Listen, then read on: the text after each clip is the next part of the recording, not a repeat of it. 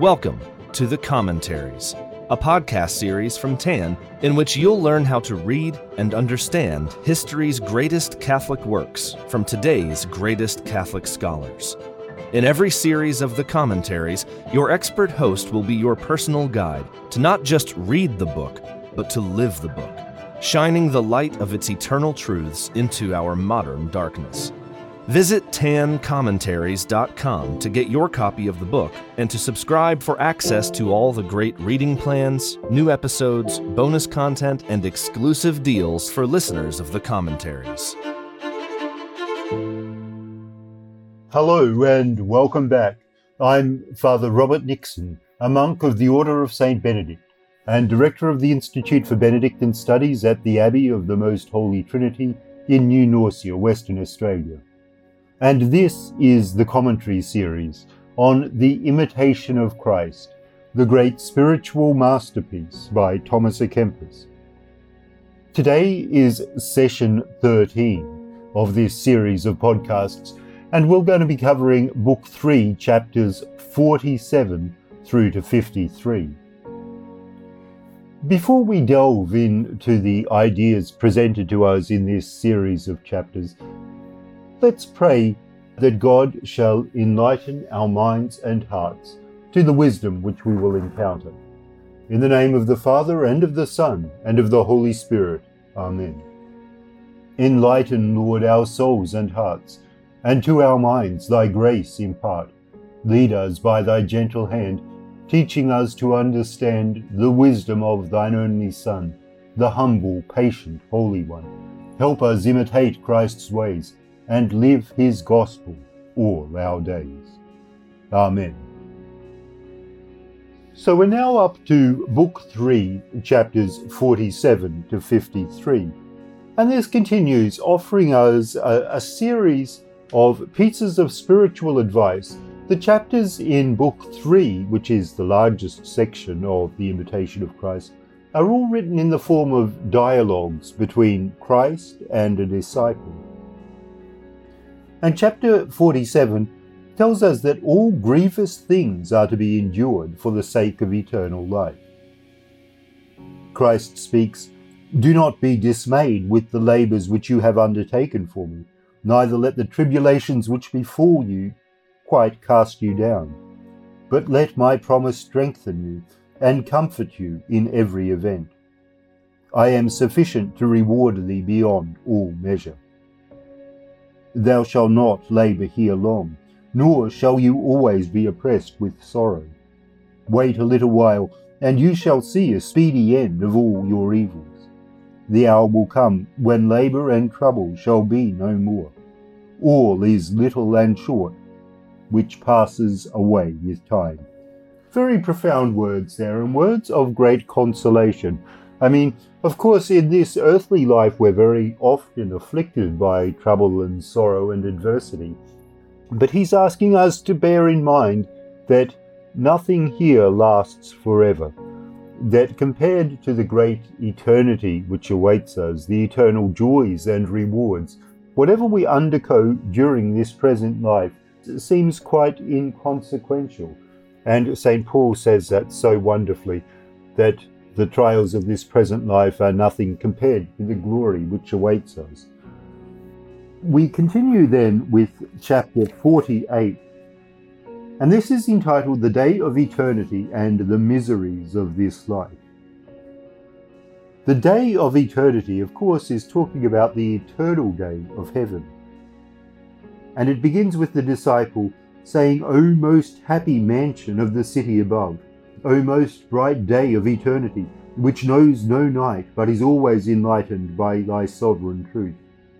A day always joyful, always secure, and never changing in its state for the contrary. O that this day would shine upon us, and all those temporal things would come to an end. It shines indeed upon the saints, resplendent with everlasting brightness, but to us pilgrims upon earth, it is seen only as far off and through a glass."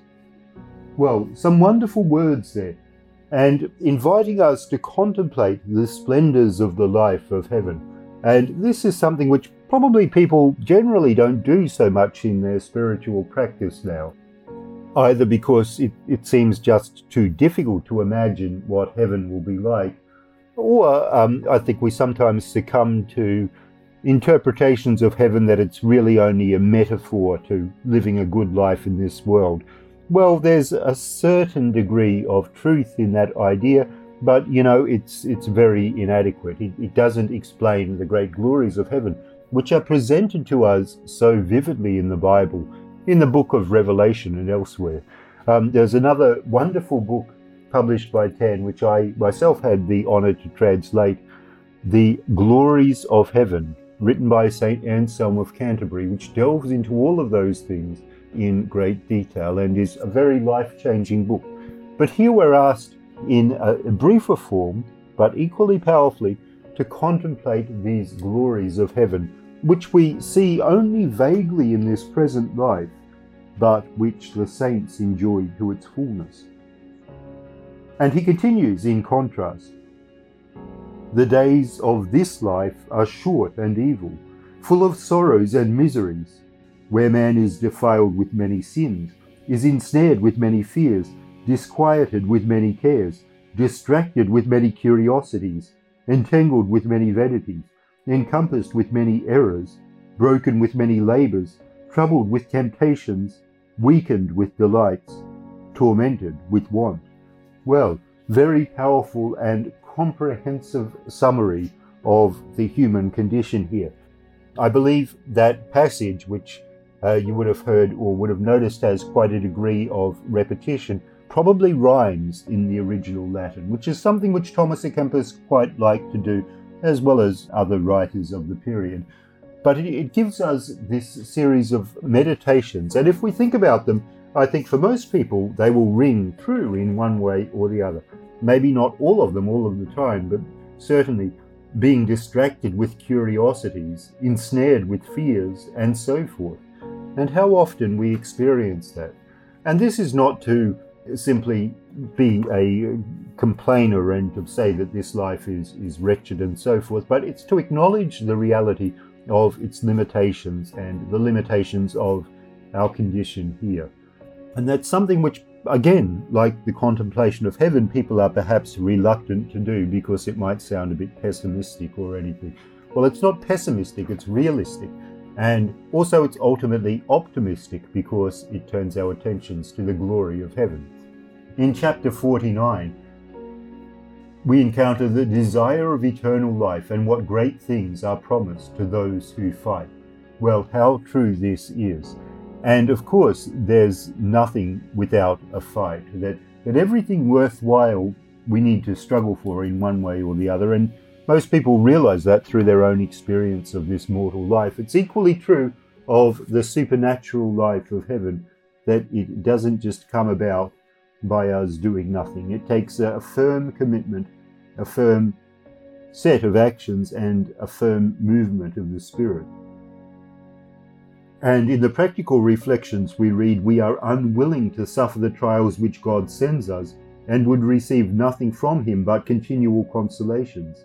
These, however, are only given to support us under dryness and desolation of spirit. He imparts them to us to enable us to support his apparent rigour, which is in reality his goodness towards us, by which he spares not in time, that he may be merciful for us in eternity. There's a certain paradox here, that things which we perceive to be difficult or unjust and so forth are actually sometimes manifestations of the love and mercy of God in a way that is utterly incomprehensible and transcendent, but which will be revealed in the fullness of time. In chapter 53, we receive instructions on how a desolate person ought to offer himself into the hands of God. And desolate in this case is talking about a certain spiritual condition where people don't find the feelings of encouragement and reassurance and so forth in prayer. And it's a common experience for people in spiritual life. Normally, you go through stages of, often God gives us what we need to draw us in the form of consolations. But then often, to purify our faith, he'll give us periods of dryness and desolation. And the important thing is that we continue to offer ourselves to God, to be committed even during those difficult times.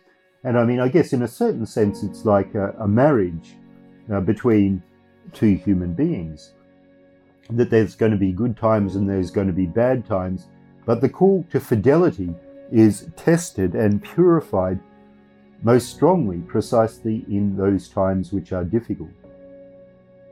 Chapter 51 is entitled, "We must exercise ourselves in humble works when we cannot attain to the highest."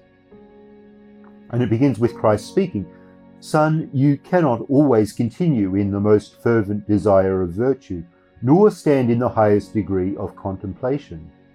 But it must needs be that you are sometimes descended to lower things by reason of original corruption, and that you bear the burden of this corruptible life even against your will, and with irksomeness.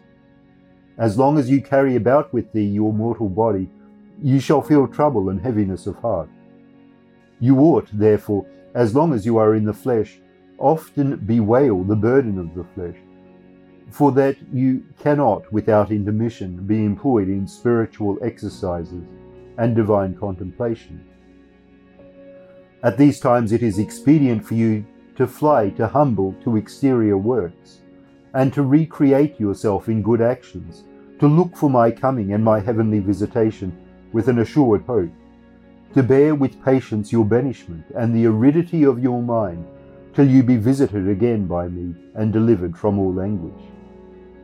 Well, some very wise words here, and beginning with the realization that we can't always be involved in this sublime action of contemplation of eternal things. Even if we wanted to be, even if we had the time to be, our human nature is such that we're burdened by this corruptible body, by the effects and consequences of the sin of Adam and Eve. Which means that then, we shouldn't give up. But what he's telling us is instead engage in humble works, in works of piety and charity. And, to think about an example of this, if a person really wanted to participate in meditation and contemplation and found for whatever reason that they weren't, that it just wasn't working, it wasn't coming to them, then they participate instead in some humble activity. And this might be as simple as reciting the rosary, or helping out someone if they're able to do that, or cleaning the church, or whatever it is that they're able to do in a small way. No matter how humble and simple the work is, as long as the intention is to honor and glorify God, to be united with God, then we can be sure that it's going to work. And that God, if we find ourselves in a particular state where we can't pray or meditate as we would like to, then we need to resign that to the will of God and to wait patiently for His grace. And let's continue now with our 52nd chapter. And this is entitled that a man ought not to esteem himself worthy of consolation, but rather deserving of stripes. Now, this word stripes is perhaps one we wouldn't use so often in this context. There's a famous line from the prophet Isaiah, "By his stripes we were healed." It's really referring to the wound marks caused by whips or blows. So that's the expression here. I think it's actually quite a nice expression, even though it might be confusing to some people. We shouldn't consider ourselves to be worthy of God's graces and consolations, because these are infinitely precious things. We should consider ourselves more worthy to suffer because of our consciousness of failings, of unworthiness, and so forth. And by this humility, we actually open ourselves up to receiving that grace. And it begins with the disciple saying, "Lord, I am not worthy of thy consolation or any spiritual visitation, and therefore thou dealest justly with me when thou leavest me poor and desolate. For if I could shed tears like a sea, yet should I not be worthy of thy comfort." since I have deserved nothing but stripes and punishment, because I have grievously and often offended thee, and in very many things sinned against thee. Therefore, according to all just reason, I have not deserved the least of thy comforts.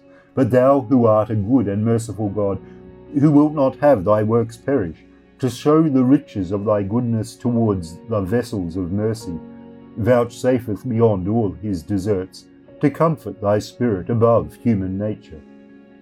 For thy consolations are not like the consolations of men. Well, wonderful expression. Even if he could shed tears like the sea, an ocean of tears, it wouldn't be enough. And this is not, about low self-esteem or believing ourselves to be terrible sinners or anything, but rather it's a consciousness of our frailty, of the sin which pertains to our condition as human beings, which is sometimes called original sin, and indeed that's what it is. In chapter 53, we encounter the grace of God is not communicated to the worldly minded, and how true this is. God gives his grace to those who are properly disposed. And, if we think about, we can either love the world or we can love God. We can't be attached to both things with the same degree of intensity and sincerity. It's a bit like a person having two girlfriends or having a wife and a girlfriend. You can only really be in love with one of them, and the other one might be whatever to you, but you really love only one of them. And it's the same with God. Now think again about that example, how insulting that would be to either of these two women if you had, tried to love both of them. How insulting it is to God if we want to love God, but we also want to love the world. God gives his grace quite rightly only to those who choose to love him fully. But we can only love him fully by the gift of his grace, which illuminates us, because the love with which we love God is in fact the grace of love which he gives to us. And the prayer for the end of this chapter, I think, is wonderful. Grant, O Lord, that my heart may loathe all earthly things, and cleave to those alone which are eternal, which will be given to me in exchange for the little I renounce in this world, for the love of thee. Grant me, O God, to love only that which I shall love forever, and to esteem everything as unworthy of a Christian soul, which is not the eternal and sovereign good. How little does this world appear, said St. Ignatius, when I view the heavens, and how little do the material heavens and this immense universe appear when I think of thee, my God. Grant that in like manner, when impressed with the idea of thine immensity, I also may yield my soul to thee alone. Amen. And that brings us to the end of day 13 in our study of the wonderful The Imitation of Christ. Thank you so much for joining me today and listening. Next time we will be discussing Book 3, chapters 54 to 59, and this will bring us to the end of Book 3. After that, of course, we'll continue on to Book 4. Until then, may Almighty God bless you abundantly. This has been an episode of The Commentaries, a podcast brought to you by TAN. To follow the show, study more of the greatest Catholic classics, and to support the commentaries and other great free content from TAN, visit tancommentaries.com to subscribe and use coupon code COM25 to get 25% off your next order, including The Imitation of Christ and countless more spiritual works to deepen your interior life and guide you to heaven.